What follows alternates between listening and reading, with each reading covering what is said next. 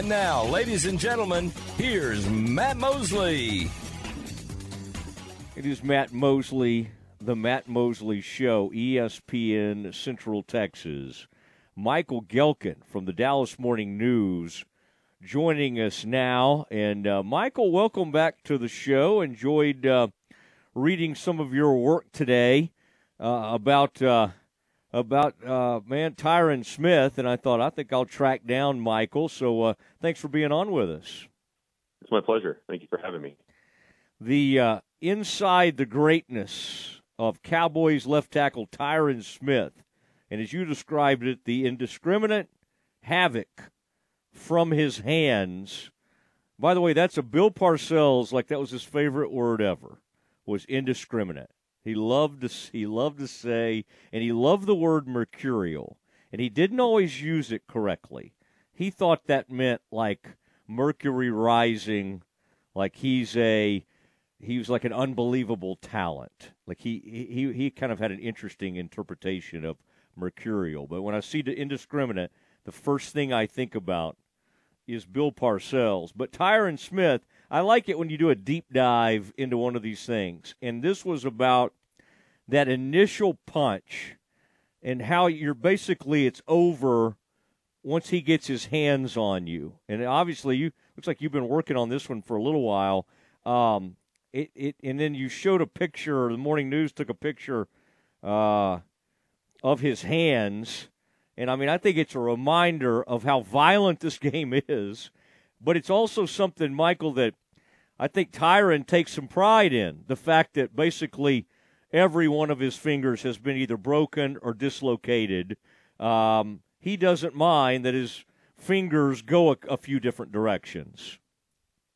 Yeah, football is an inherently violent sport. And so when you have somebody who stands out among the crowd of just being this inherently violent puncher, it's really, really interesting to capture. And I say the word enjoyed in terms of enjoyed putting this story together, but the truth of it is I enjoyed it, but also it was a real challenge. It was a real undertaking because I really wanted to capture Tyron, capture his physicality, capture what makes him great. I wanted to write a story that 10, 15 years from now, when people are talking about Pro Football Hall of Fame and they want to figure out, like, okay, well, who was Tyron as a player? I wanted to write something that people could, look back upon and read and hear how his colleagues, discussed his abilities and say, okay, yeah, that's what made him great. And so for this story, I think it really just. A lot of quotes from players. I wanted to kind of just not get in the way as a writer and just kind of let them talk because I think they really tell the story of just what it feels like to be punched by Tyron Smith when he's got his, palm just stabbing your chest or stabbing your shoulder. Former teammate of his in a rudimentary drill back in 2014, gives him a look in training camp and Tyron throws a punch and the guy, Darian Weems, suffers a torn labrum and is out for the season because of Tyron's punch. Like that's not supposed to happen. But his attention to detail, the way he's throwing his punch and walkthroughs, consistently working on his craft. I think it was fun to kind of shine a light on some of those things because it is pretty epic. And we all know that Tyron Smith, when healthy, makes the Cowboys better. We also know that Tyron Smith hasn't of late been able to consistently stay healthy. And I think the conversation has kind of gotten away from, it's the injuries, it's how long can you stay healthy and all that. Those things matter, but also matters the fact that this guy, when healthy, is elite. What makes him elite? That's the question that this story sought to answer. And Tyler Smith, it was interesting to hear McCarthy say that might have been their best game since he was here. And we just don't get to see them always play together. And I thought that was interesting. Part of the story is kind of like Tyler Smith immediately was taken under Tyron's, they really work together well. And he's kind of adopted some of what Tyron's done. And it's just, it's an art to it, isn't there? I mean, it's like there was a certain way of doing things, and it was like, no, hey, get your elbows closer together, get your hands up higher at this level. But it's kind of interesting that you can basically end it for a defensive end or linebacker or whoever with that initial push. And then I think the next part of that, Michael, is when people think it's holding every time you grab something, right, or grip something. But as long as those hands are kind of in there, I mean, that's part of being a great tackle or guard or any kind of lineman is being able to punch, and then that grip strength, and then the art of it to go. And it sounds like it's almost like a puncher or a boxer, fighter. His left hand, his left jab is what separates him from everybody, at least of his era. It's his left jab that just absolutely annihilates people. And it kind of reminds me almost of Flozell Adams. People don't remember him as being great, but he did have a period of time where he was unbelievable. And it was kind of this similar deal. Now, he was just massive, but it was just an uncommon strength, like Larry Allen had that. But this is a technique that goes along with him being strong, and that's interesting to think back, like how he got so good at that. Like how, who was his, when he was Tyler Smith's age, who was his guy that kind of worked with him and helped him? And I started thinking back about the fact he started in, 2011? But, I mean, somebody had to work with him on that. Yeah, in 2012, that's when he made his switch from the right tackle to left tackle spot, and that's also when Bill Callahan, obviously a very well-respected offensive line mind, that's when he became the Cowboys' offensive line coach. So I think Callahan, there's obviously a number of coaches, you get a wealth of voices and insight from people as you can decide kind of what you want to take and make your own. But I think Bill Callahan certainly was a voice that meant a lot to Tyron as he kind of got up and growing in the league. I mean, teammates aside, but just from a coaching standpoint, you watch other people around the league, Trent Williams, DeBrickshaw Ferguson. I mean, there's guys that he mentioned as well. I mean, honestly, this is maybe the longest story I've ever written. Hopefully it doesn't feel long when you're reading it because of the way I structured it, but it easily could have been longer. It easily could have been longer because you're talking, I'm thinking about different things that different people told me that I just wasn't able to include. Dak talking about how he believes that sometimes Tyron gets called for holding just because his grip is so good and guys can't get out and they're fighting and he's locked in and you almost assume as an official that the guy who's unable to ride himself away is you assume that he's being held, but it's not. It's just Tyron. And so there's all kinds of anecdotes to this thing in terms of capturing who Tyron Smith is. But the one thing I think is important is that, he is incredibly strong in terms of his punch and the power that he generates. Yes, he's also extremely athletic in terms of his feet, his balance. For as heavy-handed he has light with his feet, and I focus on the hands. But those two things work in harmony. But he's just so difficult to beat. I think hopefully you get an appreciation for it. Where if you're a edge rusher and you want to get around him, you got to deal with his outside hand that you mentioned, that left hand punch that he's got. If you want to go through him, because you're going to go around him on the edge, you're going to go inside him, or you're going to go through him with power, and you're not going to see Tyron Smith get bull rushed too very often because of the strength. And then if you want to go inside him, well, he's right-handed, and that right hand punch is vicious and gets him back on balance. And now you got Tyler Smith playing beside him, and so it makes it even more of a challenge to beat him inside when you've got that chemistry that the Cowboys hope continues to develop with them being on the field together. So it's I think, again, just an appreciation for what makes Tyron Smith great. And now with the Cowboys deciding to pull the reins off him in terms of practice load during the week, makes a whole lot of sense. And you see the way that he throws his hands in walkthrough.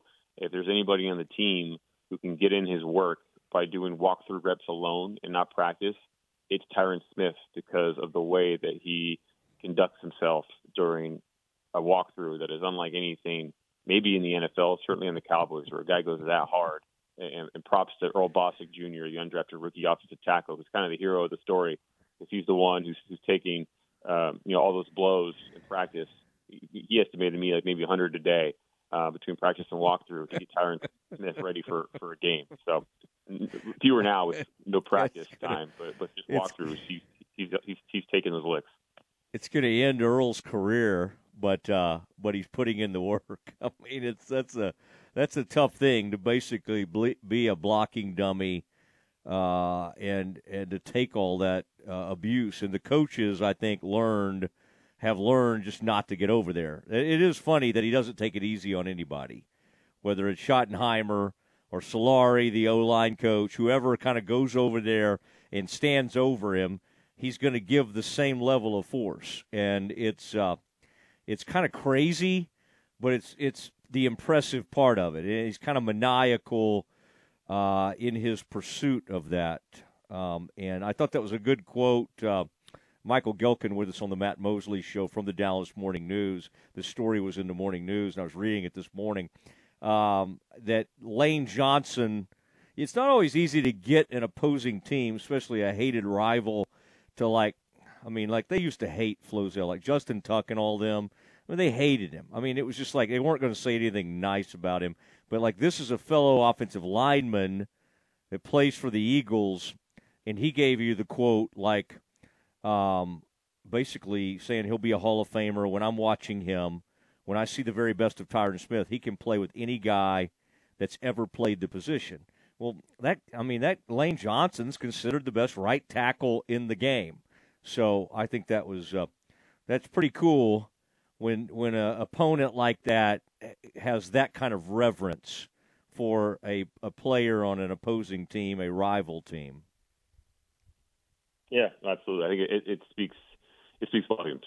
So it's not just the teammates, it's not just coaches, it's the guys who face them. So, yeah, I like I said, it was a lot of work to put it together. You're working two sides of things where you're at the Cowboys game in Philadelphia, you put in the work in the home locker room, and then you say to yourself, all right, let me go see if I can get, Josh Sweat, or if I can get Lane Johnson, who's in the locker room that would be qualified to talk about Tyron Smith.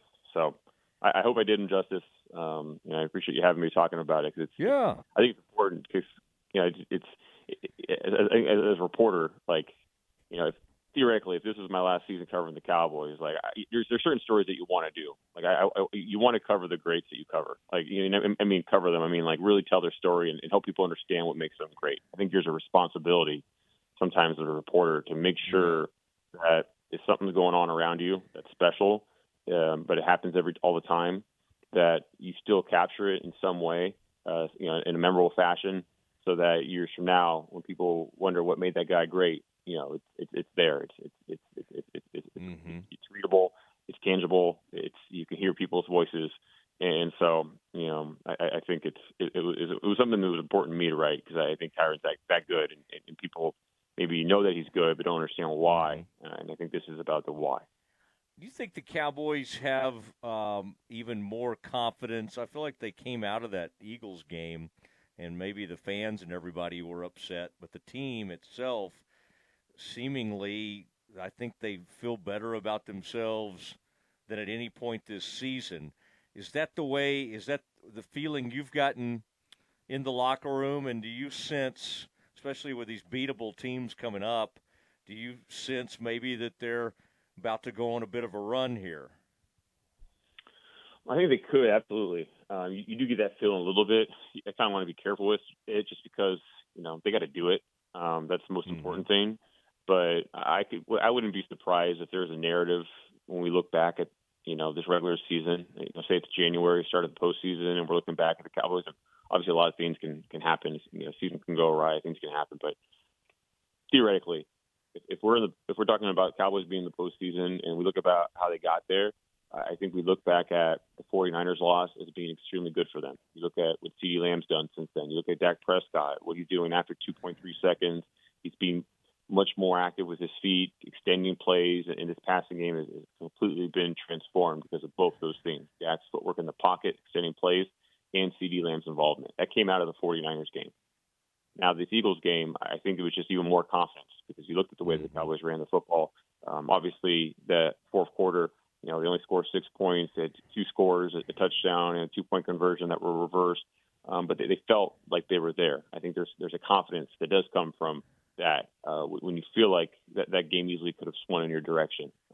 So if you were to look at the Cowboys, should they win Sunday, which many believe against the New York Giants, whom they beat 40-0 2 months ago, that they will be able to beat them. They'll be 2 games back in the NFC East. Eagles are on a bye this weekend. Eagles come back from that bye, and I don't have the Philadelphia schedule right in front of me, but they play the likes of Philadelphia, San Francisco, Buffalo, Seattle, Dallas, in Dallas. And that, especially let's say the Cowboys are to win against the Eagles in Dallas. I wouldn't be surprised if the Cowboys were favored that game at home, given the way that they've played, if that holds up.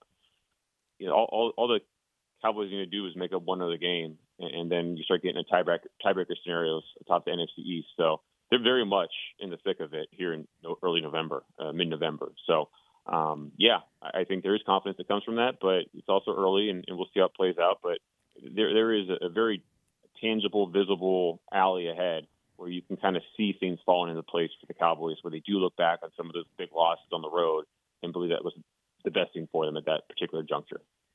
Last thing I had, Martavis Bryant, being around him a little bit. He was, you guys talked to him the other day. He was always a big, lean, pretty imposing guy because he red zone. I mean, it was pretty wild to have been out for like 5 seasons or whatever it is. When you kind of are around him and maybe talk to people that have known him and maybe looked at what he did in the XFL, like, is this kind of just a flyer, or is there a part of you that thinks we may actually see him contribute at some point this season? I know Martavis back from Oakland. I covered the Raiders when he was there. I was there at his introductory press conference when they acquired him.